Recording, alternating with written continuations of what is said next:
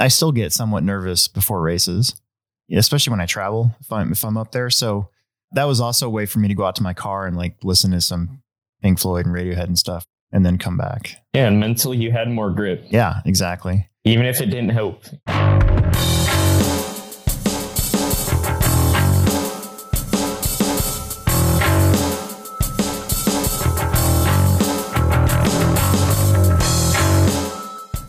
This is a freshly unshaven Alex Sturgeon with the Hobbytown Hobbyplex here for the latest version of Hobbyplex Show podcast, which is always, of course, brought to you by Pivot Lending Group. You can find them at pivotlending.com.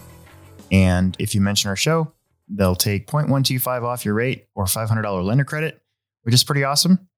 With me, as always, is Will Brenton.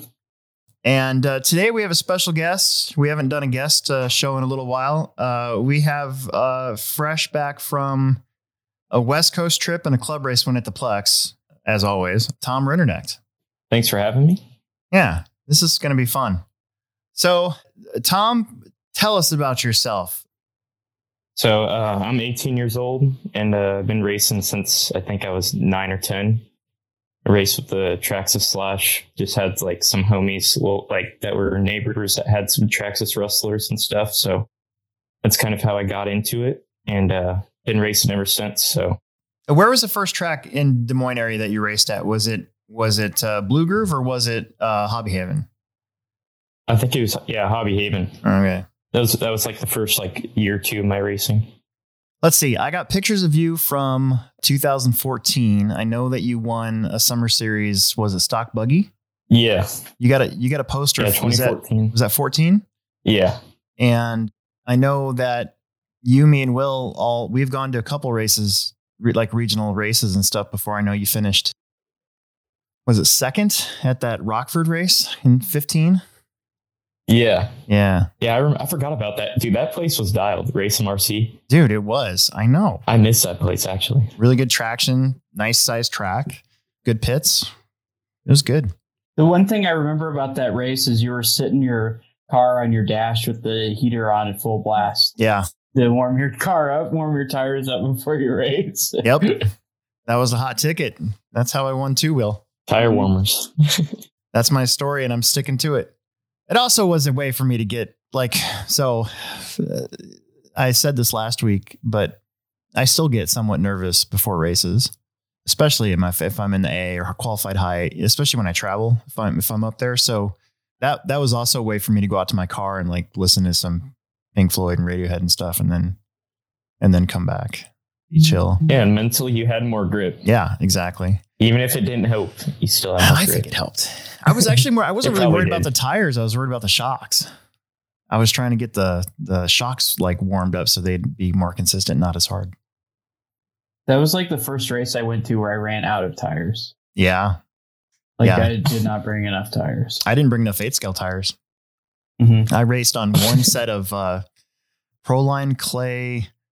Was it Ions? Those really fine pin Proline tires from back in the day?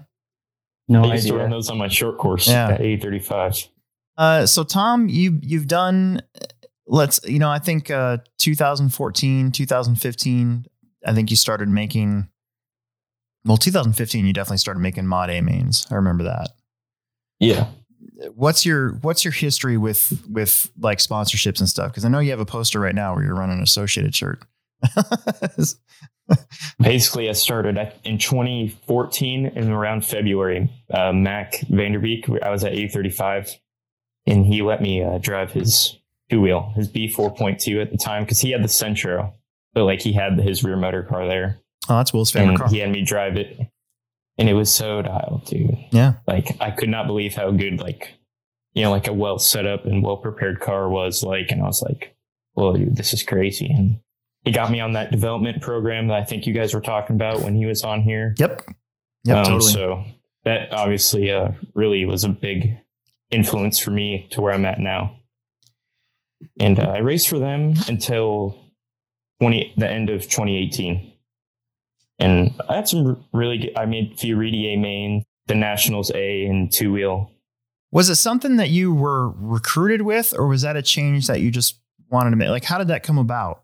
Tell us about that. Because I wonder if people know that. Like, we all know that sponsored guys sometimes will switch teams, and it's such a shock to everybody. But give us a little insider. How did that actually work? To be honest with you, I have no idea. So I'd like to know too. Yeah, I mean, I think it was, it was more like getting approached and then talking with them. We had talked to them to TOR a few years, so they were definitely interested for a while, and it kind of just lined up to where I thought, it'd be a good opportunity. It was a good learning experience at first. It was pretty tough, but obviously I think it's worked out in the long run for me. So it's been really good to see the team develop with the cars, and, Thomas on board now, and Dakota's doing awesome, and Aaron and Mason and Caden, all those guys, Charlie, everybody's doing really good. So I think the first year, you can definitely tell now that you're in your second year.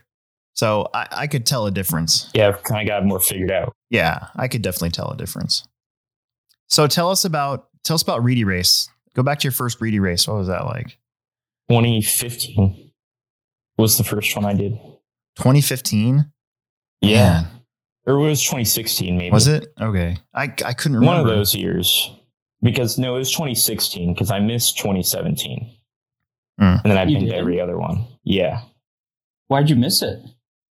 I don't even think I got into the race. Oh, really? Right. Yeah, I don't think I got into the race. Yeah, because you got to make the A main and open. Yeah. To get an automatic reset. I think I got like second in the E. I was in like the E main at 2-wheel. Yeah. And then I made Sunday in 4-wheel. I was in like the D main. So it was good. It was fun. Definitely a good experience. It was cool to go to a track, that you'd watched on YouTube a whole bunch and stuff like that. Yeah. That's why I like going to OCRC whenever I get the chance. You could definitely tell that there is a big progression though when you look at the three of you guys. I say the three of you, I mean Tom, Alex, Mason. And now you can kind of throw Cade in there as well. But as you guys are going to that race, every year you guys finished higher and higher and higher. Until now all three of you can make the A main. I felt like we were all, at one point in it to win. I think we were all leading the A mains at one point. Mm-hmm. I know Alex was leading 4-wheel for a bit, and Mason won the first 2-wheel A main. So we were all quick enough to win that. It's just the double 10-minute mains are really tough. And everything's got to go right. As somebody as young as you are, how old are you? 18. You're 18 now? Mm. Man, I'm old. Can you tell a difference between, we all consider ourselves to be Midwesterners race-wise. Can you tell a difference between the styles of racing from the West Coast or Midwest? Is there a different style? Or is it just RC car racing? Yeah, I pretty much never race on treads whenever I go to the West Coast. Right. Yeah. Like, it's not even like an option. Mm. Like it's just practice for like a day, and then you just run like one set, and then you end up running slicks. And I don't know. I think Midwest racing, I don't know. For me, I like it better because we're not, especially at the Plex, we're not blowing the track off every run. So it's not just like super high grip and stuff like that, Yeah. The tracks are really, really smooth, like I've noticed, especially like Hobby Action. Yeah. Like that place is like glass in some of the spots. Mm-hmm. I can get our track like that when it's brand spanking new. Yeah. But the problem, it's not a problem at the Plex. It's just that everything depends on how it is outside.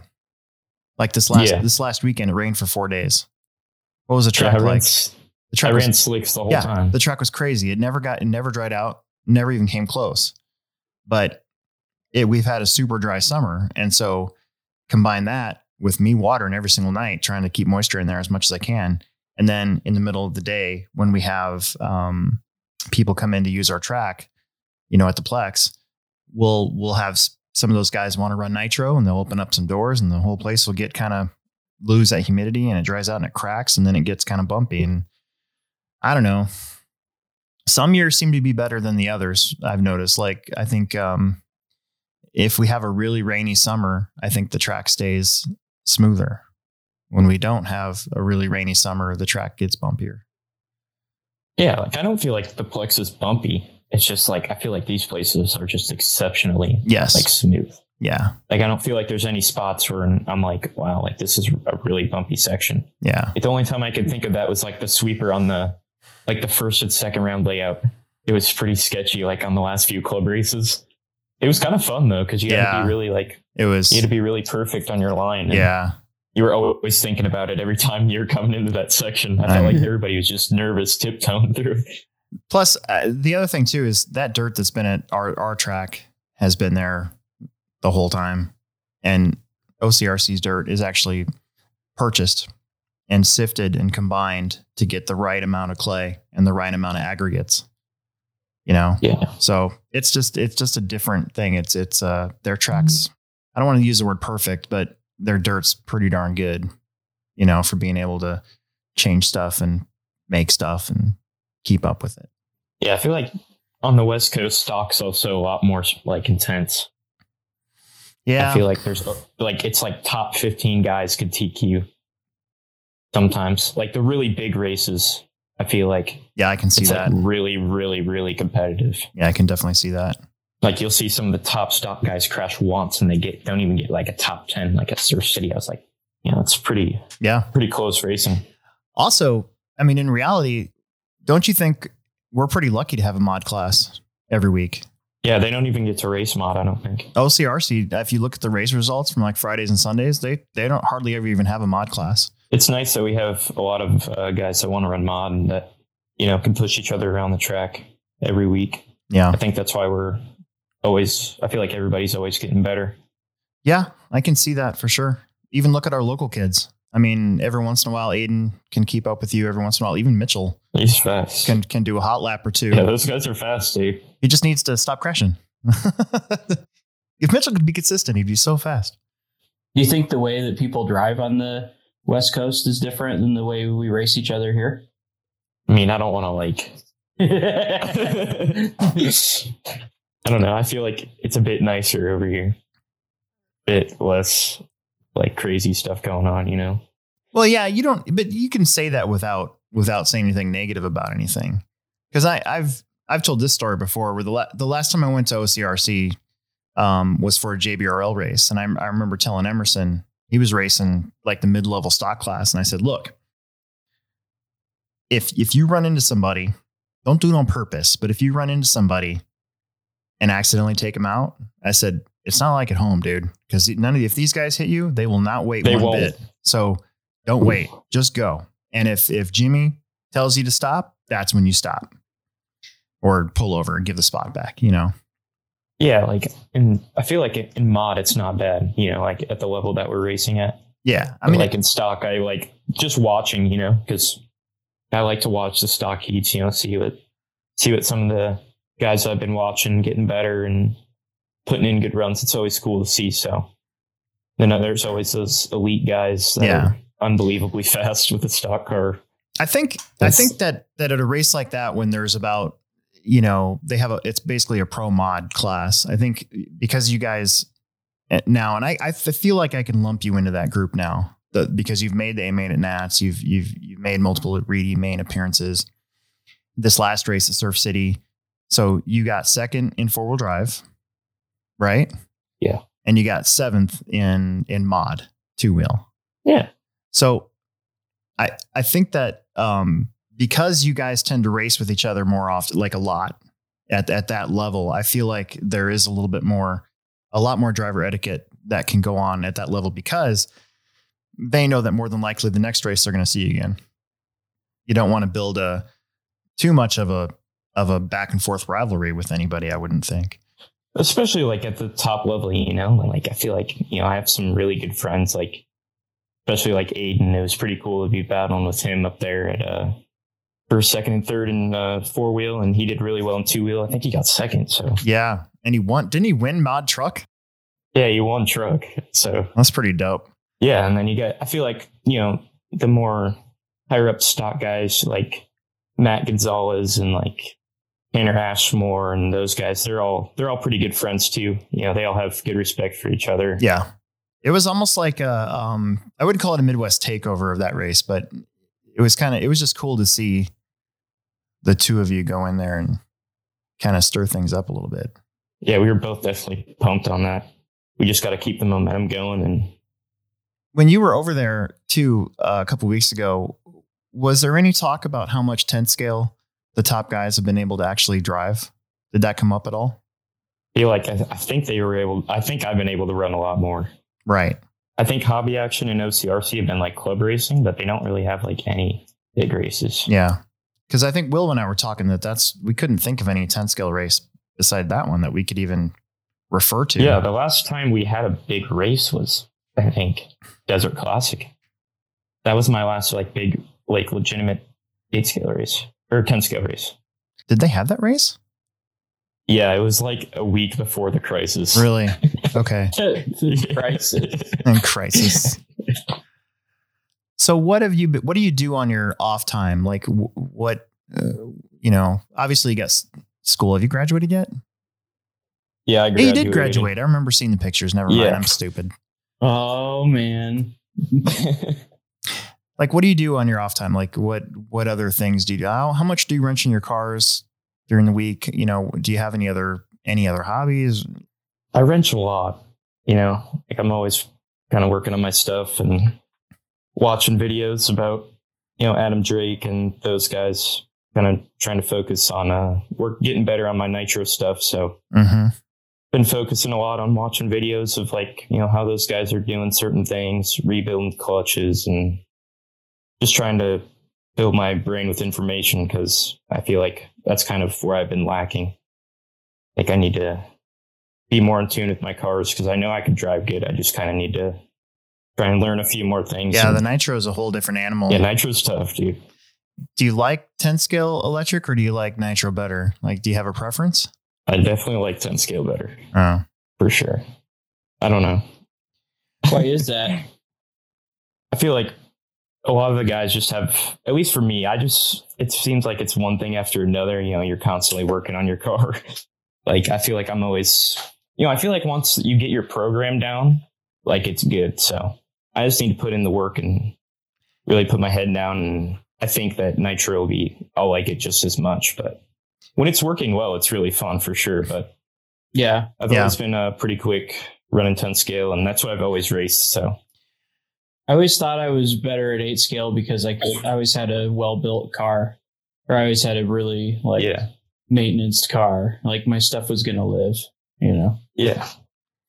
When I was first starting running 8 scale way back in like 2003, 4, 5, somewhere in there, that was my main problem, was getting my cars to last. I'd always qualify really well, but then I'd either break in the main or I'd have a mechanical take me out. It's always like stupid stuff like that I do too. Yeah. It's not like my stuff's like breaking or anything. I just forget to do something or change your clutch bearings. Something comes undone, whatever, Yep. Yeah. Switch shut off at Mugen Challenge. I was like, dude. Oh, man. Yeah. Gotta eliminate the switch. You plug it in and she's on. I know. Yeah. I figured that one out. Yeah. You're lucky to have a car, though, that is pretty tough. Yeah, especially because I hit a lot of stuff when I'm running nitro. So yeah. Mm-hmm. Yeah, back when Alex was running it, like the cars are made out of glass. Well, yeah. They were so brittle. My first couple of years too, I was running a Sportworks, so and the shock shafts were like the size of 10 scale shock shafts. 3 mil knuckles, man. That car would break knuckles left and right. Yeah, look at it cross-eyed and it'd break. So, what's your favorite race then? What's the one thing that you like to look forward to each year? Or do you have one of those yet? I like the associated race at Trackside. Okay. I've been going there since 2014, I think. And it's always a track that I've liked to go to because I feel like, all the tracks that we've had in the past, like 8035 and Blue Groove and the Compound also, it's, all tight tracks. So kind of just always felt comfortable there. And I feel like, with the curbs and stuff, you kind of have to use the curbs to go fast. Kind of feels like you're racing on an F1 track with some jumps. So I've always enjoyed the vibe there of, Greg and all those guys. They make a great track for us to race on. And they've gone to slicks too this last year, didn't they?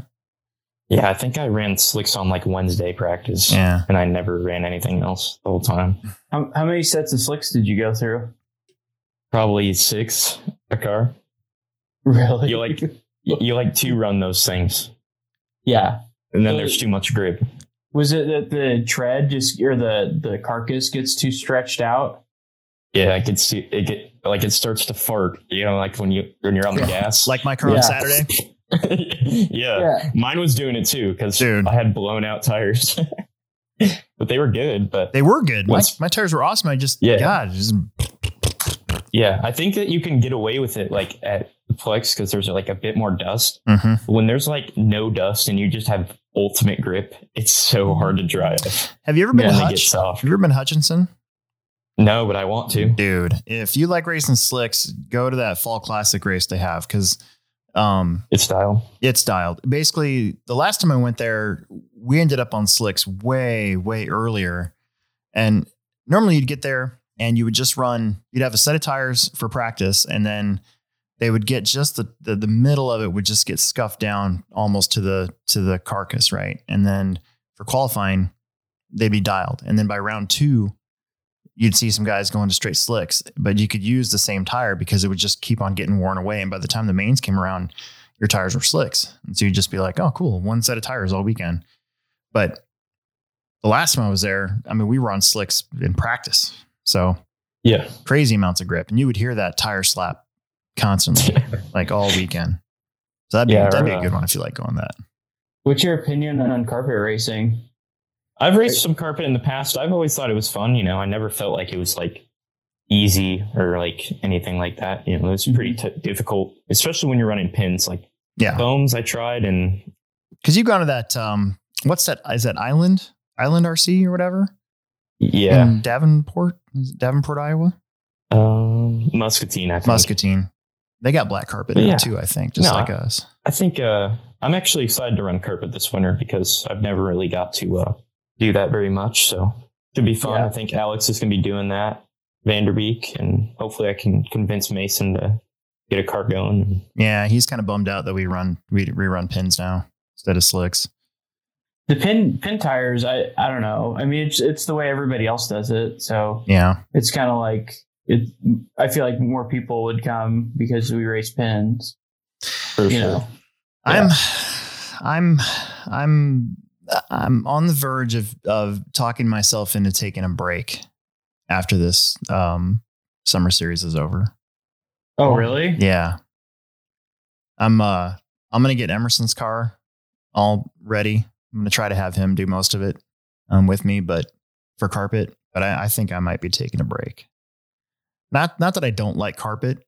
I just have had a really busy summer with everything that we do.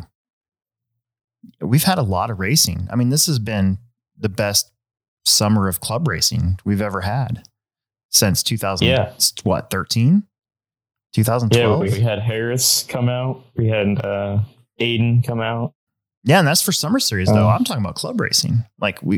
It's been a long time since we've had a steady stream of weekly racing on Saturdays during the summertime. Usually it slows down. Usually we get a couple Saturdays where we don't get anybody to come out and race. And then I get frustrated with it, but at the same time I get a day off. So it's like this year that hasn't happened. This year we've just been, the whole way. And with you and with Alex coming a majority of that time too. And the rest of the mod crew that we have, we've had multiple club races where we've had 2 full heats, just for a club race. So I don't know. I'm trying to talk myself out of it, but I kind of feel like maybe I might actually just race my on-road car in the wintertime. I don't know.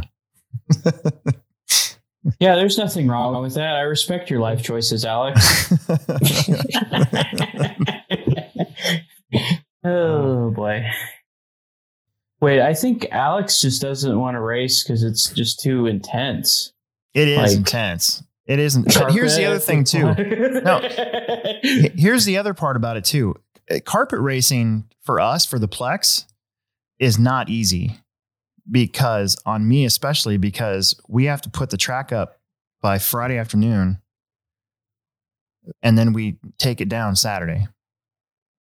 And it is an all-out grudge match. It's a lot of work. I mean, it's just, week. it's just a lot of work. So I don't know. That's how I feel about that. I'm happy to do it because I know we're going to get good turnout. So I'm not worried about that. And as long as everybody takes the time to get their cars prepped so that we don't damage the carpet as much this year, I think, we'll continue to show that it's worth doing, Are we racing a mini T class? I don't know. I heard rumors, dude, okay. And I'm kind of excited. So there's a guy named Ty who here in town, he wants to start racing mini Ts at the Plex on the carpet. And I told him, I said, dude, I mean, all you got to do is get 3 or 4 guys to show up and we'll throw you in there. It won't matter. I didn't think it was something that we had to like super organize. We just had to have guys come out on the actual race days. But now it sounds like they might be actually like Cam and Trevor, who work for the Plex, have been tasked with basically organizing like a mini team night. So it might actually be on Thursday nights, from what I understand.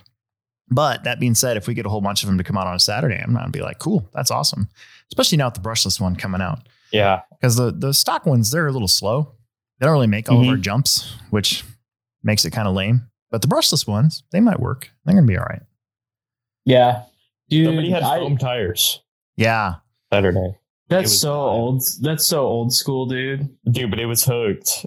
Oh, no. We used to have mini T foam tires for the old mini Ts. Yeah. Dude, I used to run on my RC18T.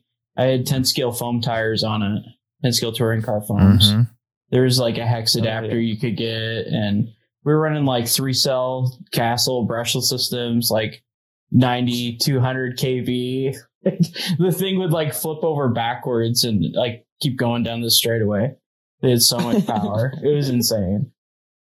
But yeah, that was like that's when I really got into it. That was like when 18 scale was like in its heyday. Yeah. Like 2006. That was fun. That was because we used to do kind of like what we're doing now. We had Masonite jumps that we'd put out on the on-road track and run on it. So, I mean, and it's Tuesday night, mini night. Yeah. I mean, it's been done, Yeah. And it's cool. I really like that because it's like a cheaper class that you can run in your basement and then you can take it to the track and race it. And it gets you involved in the bigger stuff. So I like that scale for that reason, because you can kind of make your own track at home and run it and then go out and race it like at a sanctioned event. And I think those types of things are important for racing to get people into it. I should race mini Ts. You should race mini Ts. Yeah. I would. If the Associated had one, I'd run it. But yeah. You should run it anyways. Well, I still have an RC18T, and I thought about just taking the front drive shafts out of it and running it, because we used to do that. You'd run a car in 2-wheel and just take the front drive shafts out of it. I'm gonna do that with my 4-wheel. See what it does.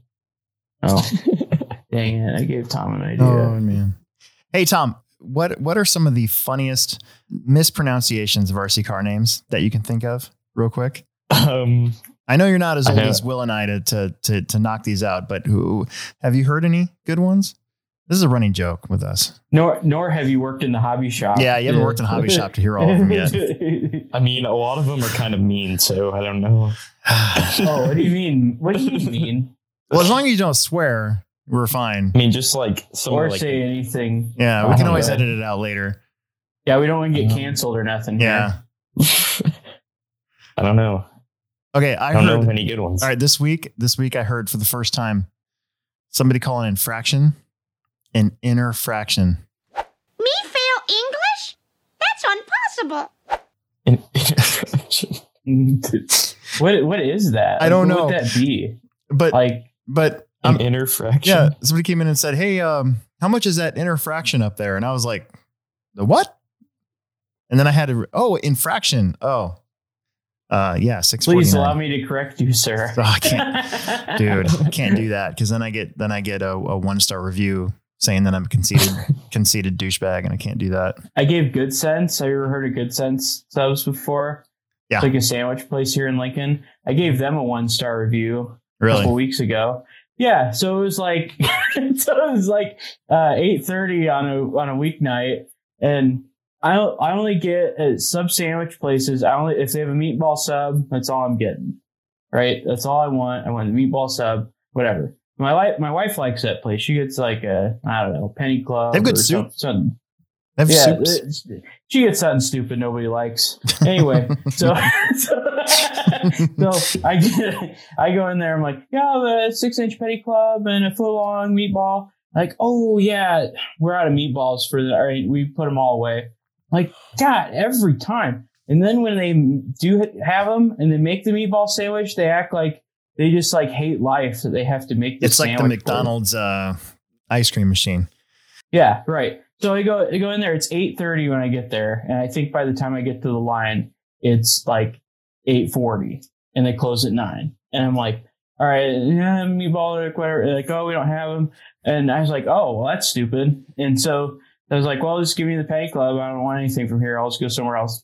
And so I asked the dude, and I'm like, hey, dude, when do you not have meatballs anymore? When do you put them away normally? Oh, about 7:45, whatever, you know. And I was like, well, it's 8:45. You don't have them anymore. Like, they're just gone. You just throw them all away.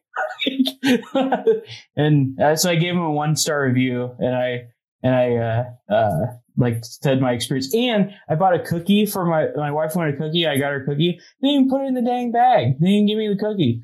So I put that on there too. And it's like the people that work there don't even care about their job.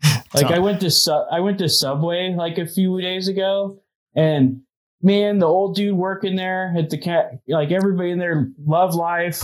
Like, look forward to making your sandwich for them, even though like it's Subway and you probably go home and you smell like the bread and like, you know, it's a rough go. But they care about their jobs. Like it's odd. Like I would go to Subway over that, even though it's like Subway, you know, like eating reasonably fresh.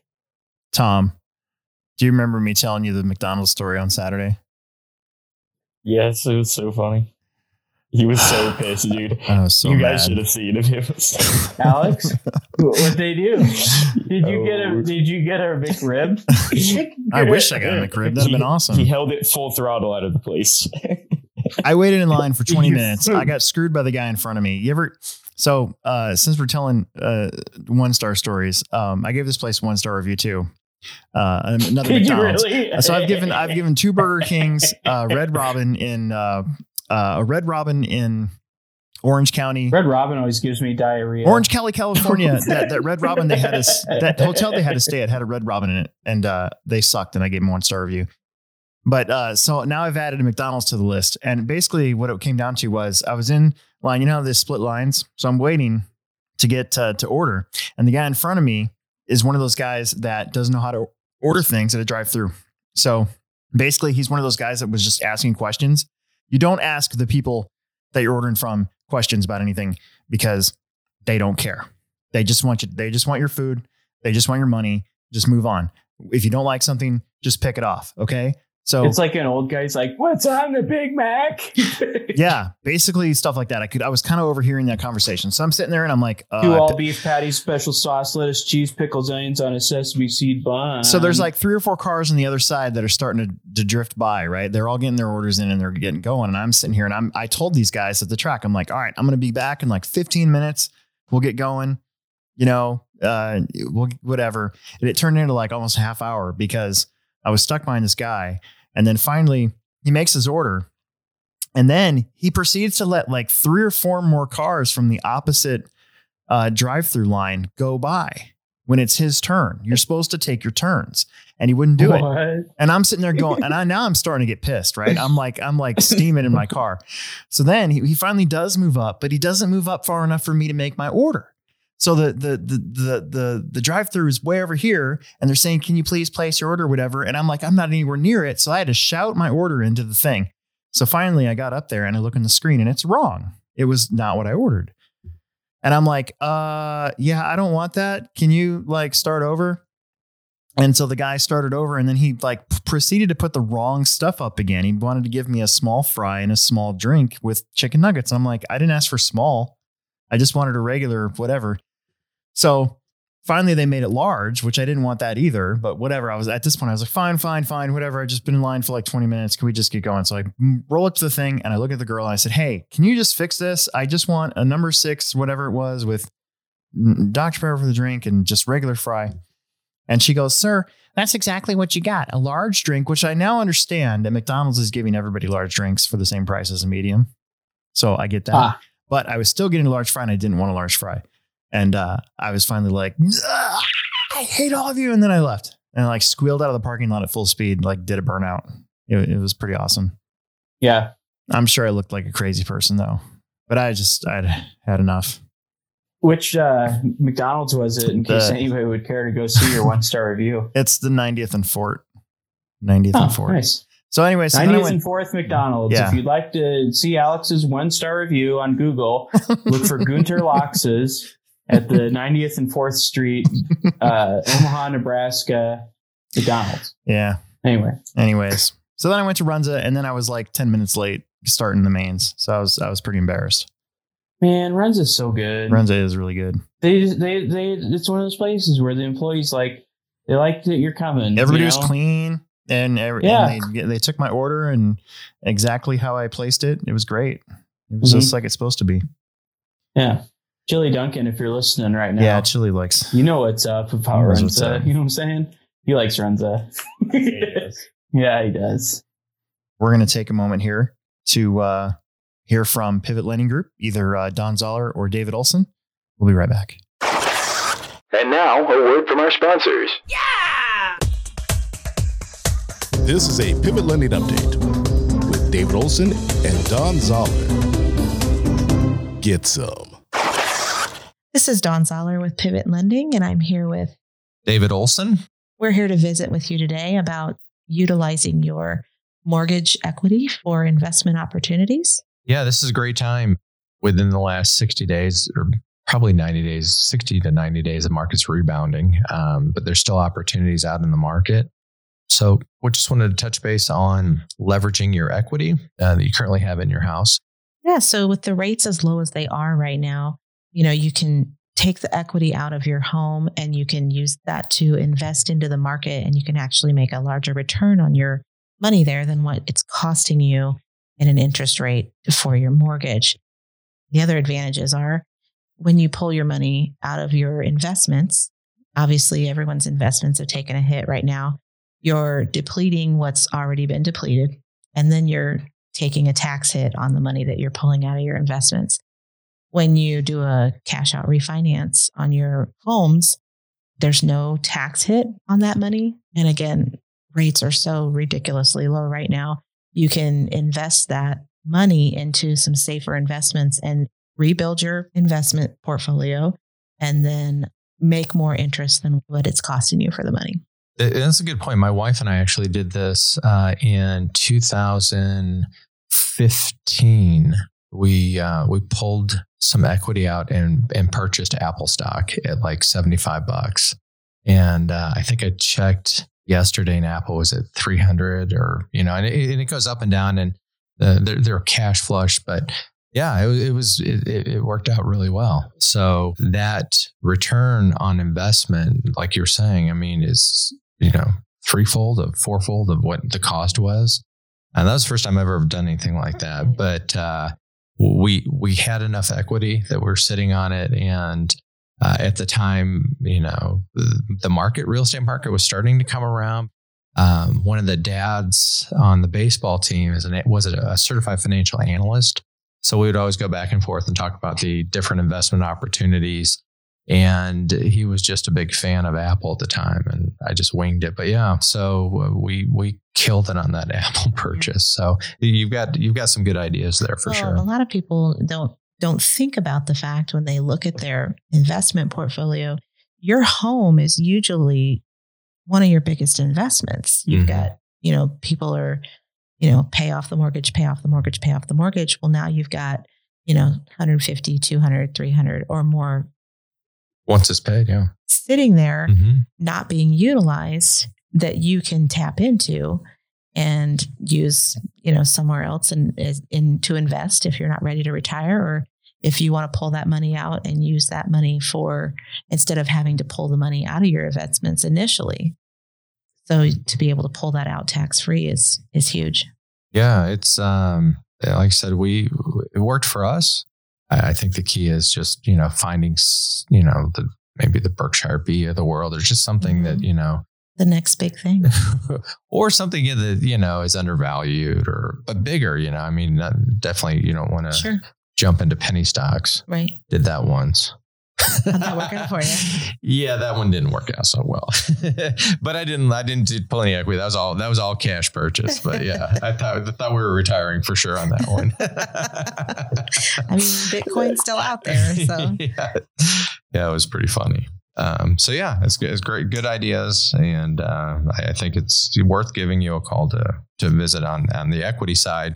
And if you're needing an investment, someone to represent you on investments or trades, Don also has got some great referral partners to be able to pair you with someone that can here help in you with Omaha. that. Absolutely. If you're interested in seeing what your opportunities are for a cash out to utilize the equity in your home, give me a call, 402-715-9082.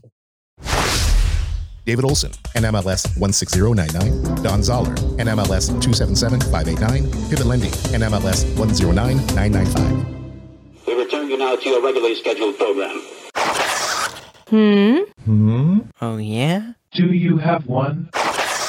All right, Tom, let's get into the weeds here. Jeff Thorson would like to know, how do you get a car so planted in the corners, in and out of them without traction rolling? I know there is some throttle tricks here. Explain as best you can. Is it throttle tricks, or is it car setup? Is it natural talent? What do we got going on here? Well, most people, when they traction roll, they're braking and turning at the same time. I notice. You want to brake before the corner. Right. Like, that's what I see most often, I feel like. And you feel like you have to over-exaggerate that, especially in four-wheel. So, obviously the setup of the car, you can change some things to help that, but if you're braking and turning at the same time, it's probably going to flip off the track, especially in slicks. When you're running a high grip on carpet and stuff, you have to really be careful.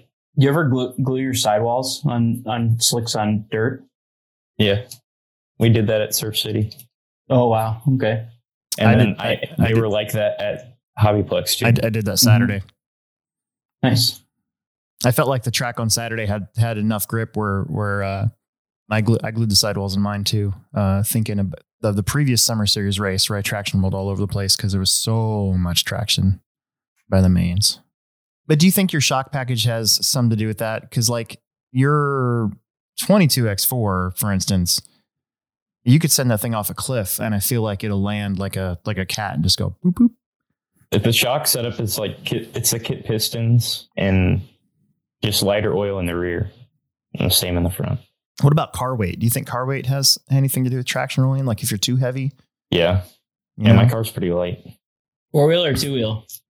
4-wheel. My 2-wheel's like 15, mid-high 15s. Yeah. Yeah, mine too. Mine's like 1590.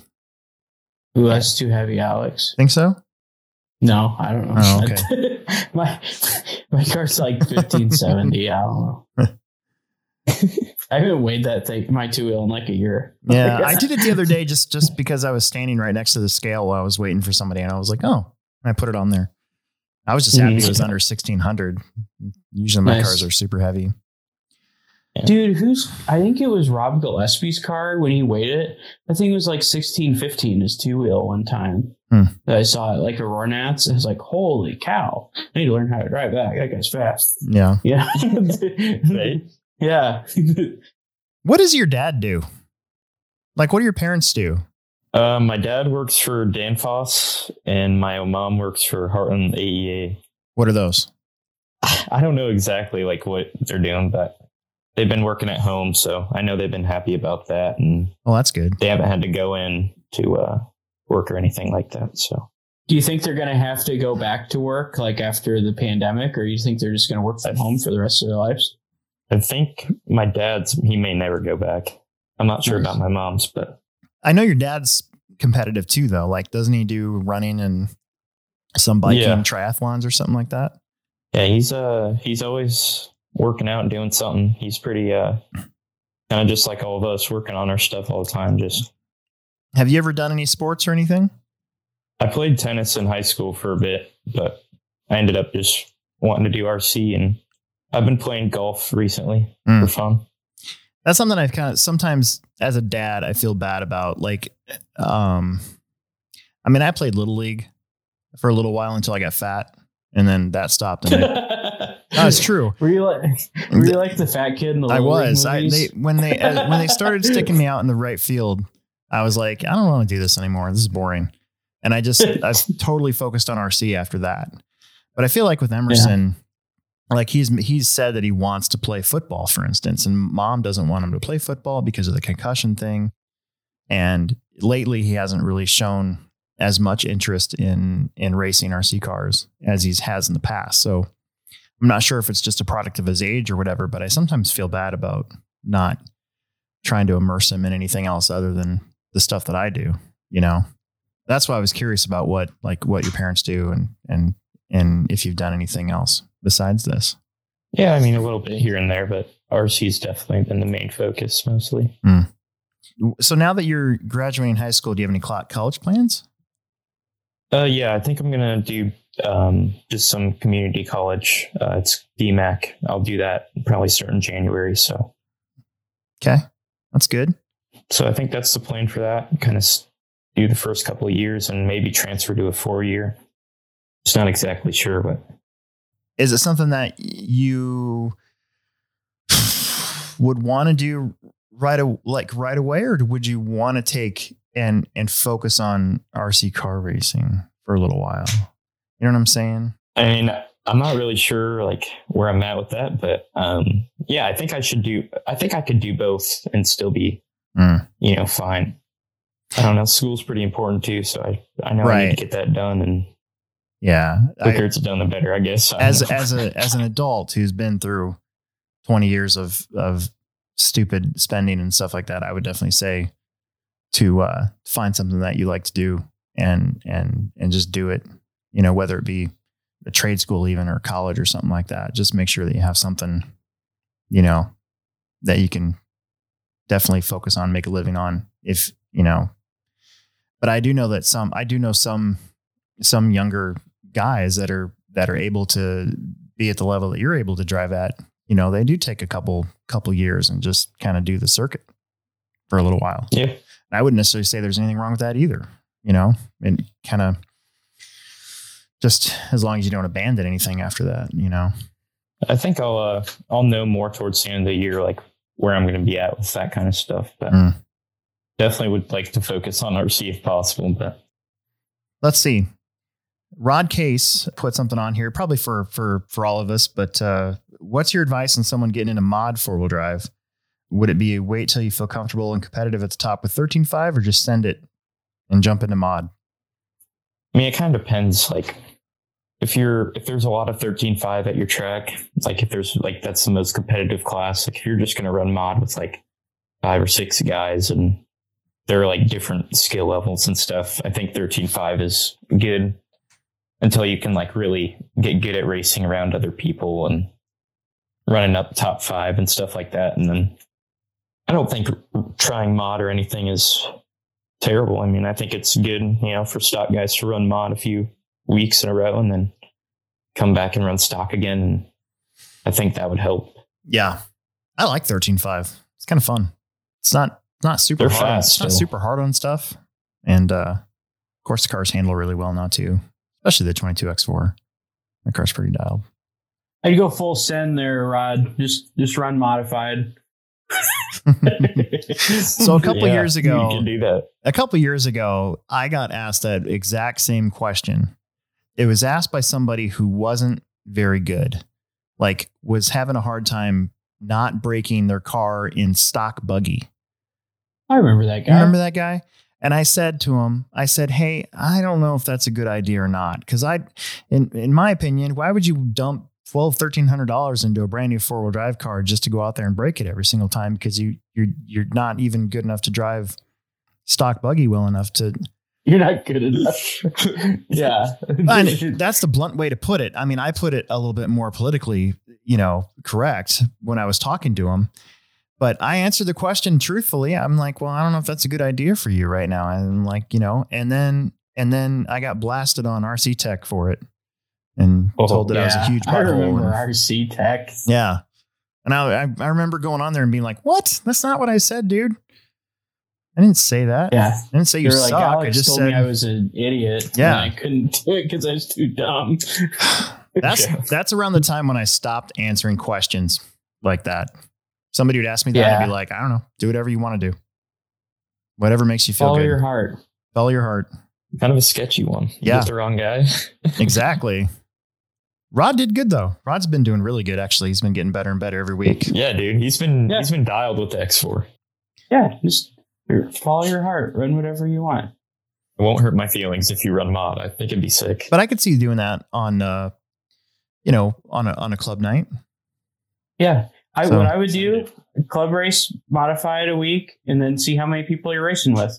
If you're not racing with anybody and everybody's a lot faster, then, if you'd be racing more with people in 13.5, that's your race, and then race 13.5 until you're the head of the pack, or, like Tom said, you're up front in 13.5, and then maybe you run modified, or run your 13.5 car in modified and double up, and then get more wheel time with one car. Yep. We got a question, not necessarily for Tom, but just in general. Ken Peterson, on club nights, 3 heats in a main or 2 heats in a main? Seems like seems like tracks have split views on this. My take on that is, since we do bump ups, we don't necessarily need that third qualifier. And that's one reason why we went to two rounds of qualifying in mains a while back, like a long time ago, because we tried doing 3 heats in a main. And not only did it take longer, make the day way longer, but it didn't change that much. Like, the people that were in the main were going to be in the main anyways. So we also weren't doing bump ups at the time. So I remember making the switch. This was when we were getting like 100 people on a club night. And I said, look, here's what we're going to do. 12 or more heats. We got to cut it back to 5 minutes. And from now on, we're only going to do 2 heats in a main, but we're going to add bump ups. So I know some tracks still do the traditional 3 heats in a main, which is good. I mean, you get your money's worth too, but I also like getting done at a decent time. I don't necessarily want to be at the track until 10 p.m. Remember that time we went to a track for a club race that was like 3 hours away, and they ran 3 heats in a main with an hour break in between each round? Yeah. We got home at 5 o'clock in the morning. I do remember. Yeah, it did not sound like a great club race to me. That was rough. But yeah. Yeah, it's always nice when like me, Mason, and Alex, we can go race at the Hobbyplex and we can get back at 8:30 at night, and we have a 2-hour drive. So yeah, right. It's, I definitely think the 2 heats in the main is the way to go, because then it allows us to come race, because we obviously want to come drive.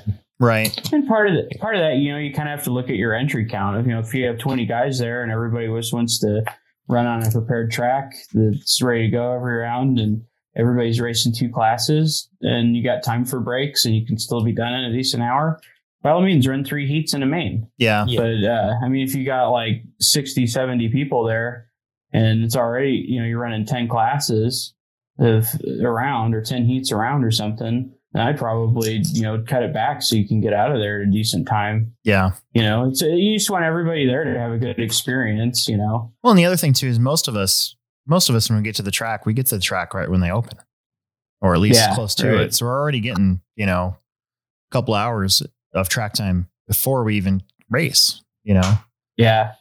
My favorite's 2 heats, mains, and bump ups. Yeah. Personally, I think that 3 is just too long a day. Yeah.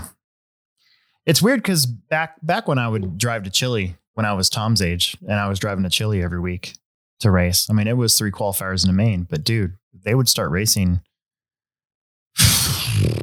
at 7 p.m. on a Saturday. I didn't get home sometimes till like 4 a.m. in the morning.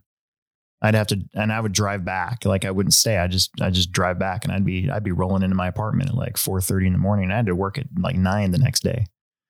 maybe that extra hour and a half in the grand scheme of things wouldn't have made that big of a difference, but it would have been an extra hour and a half of sleep. There was an attachment to that. So Rod Case asked about what about on the tone heats?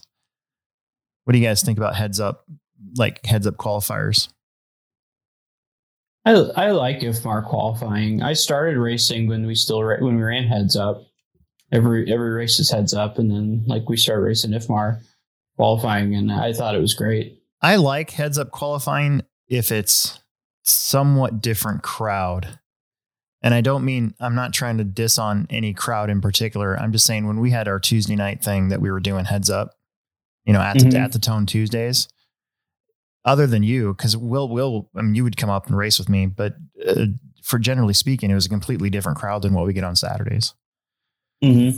Like I feel like IFMAR style qualifying where you're on your own clock allows guys like Tom and Caden and Mason and Alex and me and you the chance to get some quality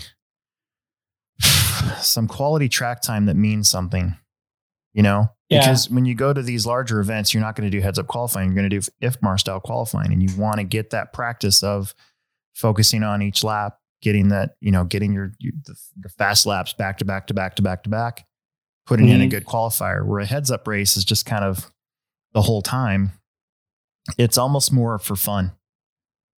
And right. And I'm not saying this isn't for fun, but it's a different kind of fun. It's a focus for IFMAR style qualifying. Yeah. There's a different level of focus required than just heads up racing the whole time. Yeah. Like somebody can pass you because you made a mistake on the clock. And like, if you make a mistake in heads up racing, you could potentially now lose the spot. The mistake necessarily didn't matter. But yeah, that's what I was going to say. Like, we pretty much use club racing as practice for bigger events. Yeah. Or test something or try something out or whatever. Like, club racing is important and all, but that's what I use it for, is to try stuff. Plus, it's like if you make a change to your car from one round to the other, and all things being equal, the track would be the same, hopefully. IFMAR style qualifying gives you a chance to really judge whether or not what you did to your car, what did to your driving style, or what you did to your components or whatever actually would make a difference, Right. Oh man, Matthew Gonzalez just asked Tom, who is your absolute favorite stock driver ever to lay rubber on a toy car track? He's trying to get me to say his name in the podcast. I've been getting some messages from people. Oh, I'm getting Drop my name. Apparently. Yeah. So I don't know about my favorite stock racer. I consider Matt a mod racer. Oh man. I just lifted up my. He did really good at reading and stuff. So I like to give him a hard time, but yeah. Yeah, Matt, you're dialed. All right. That's what you wanted to hear. All of the shout outs for Matt. All right. Mine's Tater Sontag. He's my favorite stock driver. Tater's awesome, dude.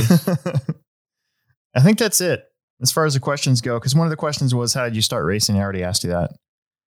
So how'd you like the picture I put on today? I thought it was funny. I liked Brian's comment. Yeah. Did you see it? Derek is almost unrecognizable, dude. Yeah. Yeah, I know. Derek looks like a Kyosho version of me. That's pretty funny. Yeah, that was from that had to be from 14 because we hadn't had the Team Associated backdrop done yet. Plus, I'm wearing a Novak sticker on my shirt. So, oh yeah. So that would. I actually remember that race. I bet you do. There was a couple times there where you and I kept getting in the same freaking mains at some of these larger events. Like, was it 16 two-wheel drive? Yeah. Yeah, and you rolled it, and I got around you. Yeah. So happy. Your dad's like, "Dah! Ah!" Yeah, and I'm like, I know. I was like, I was a novice. Man, I made a novice mistake. I'm gonna get a plaque. I'm just kidding. I don't even remember it. It was probably stupid. And then that we were talking about earlier, but that Rockford race, every once in a while, so Chili Duncan's got video of that whole thing, and you were coming like in that race. I mean, I got really lucky to win that race, but you were, if I would have made one little mistake, you would have been close enough to battle for that one. I don't even remember what. That was back when I knew what was up. I was going to be like, shit, this kid's going to be fast one day. Yeah, I just remember that picture was from one of the Summer Series races. I think that was like the first Summer Series like mod I ever won. Mm-hmm. We could probably attribute to just that whole pack from Des Moines being able to get as quality of racers as you guys are, mainly because you guys were able to race with each other for quite a while there at Blue Groove and Compound. There's videos of me and Mason like racing together in novice at like the pit at that Southridge Mall or whatever. Oh yeah. So it's like, it's kind of crazy. We're racing now at super high level, and then we were just there as little kids messing around. I never got a chance to race at the pit. I never went there. I raced there. Will did though. Yeah. Do you like it, Will? It was great for what it was. Yeah. I liked it. Yeah, you could go over to the food court in the mall and get a slice of pizza, or I remember eating popsicles. There's this restaurant in the mall that had popsicles. I'd always get a popsicle. Yeah, it'd be cool to have. I think the one thing that we lack is just in the visibility part at the Plex. Like we have to work really hard. Like I do a lot of Facebook advertisements for the Plex to get traffic, just foot traffic to come in. But when people do come in, and we have a day like a Summer Series race where there's buttloads of people there, and the racing atmosphere is very energetic, I think that's what helps kind of draw people in too.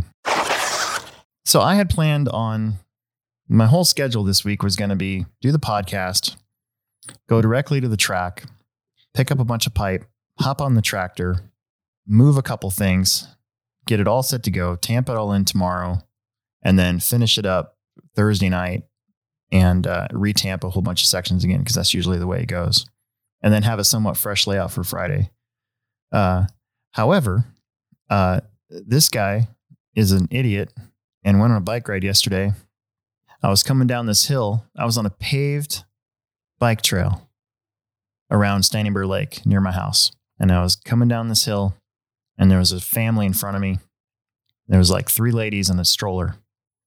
And I yelled, on your left, on your left. And as I'm moving over to the left, all of a sudden, one of them the one with the stroller looked behind me, freaked out, moved herself and the stroller in front of my path. And I didn't want to run over a baby. So I jumped out the trail into a ditch, and I went over the bars, and I landed on my shoulder and my back, my ribs, because I wasn't wearing a helmet. So I didn't want to land on my face. So I knew I was going to crash, and it was like slow-mo. I was like, well, this sucks. And then I saw my bike tire go into this ditch, and I turned my head and kind of maneuvered myself so that I wouldn't land on my face. But I did land on my shoulder and my back. So it hurts really bad. So I'm not doing any track work tonight. Did they say anything?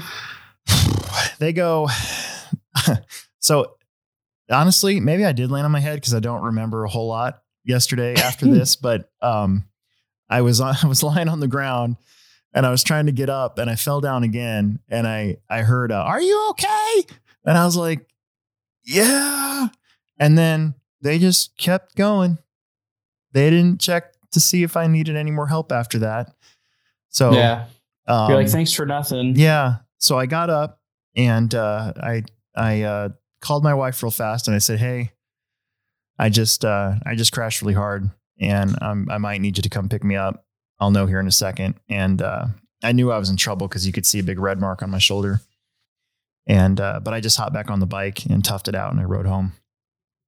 But I knew I was going to be in pain this morning when I went to bed. I'm like, this is going to suck tomorrow. And that's exactly what happened. My shoulder was not happy this morning. So I've been pumping myself full of ibuprofen all day. So for those of you watching that were expecting the track lead to be somewhat different on Saturday, it probably won't. If I magically feel better tomorrow, I'm just going to try to clean it up, fill in a couple of those little holes and stuff that get created out there and make it nice. Well, yeah, it's pretty dialed right now. I like it. Yeah, it's different. We haven't had something like it in a while. That's why I kind of wanted to get it. It was good Surf City prep.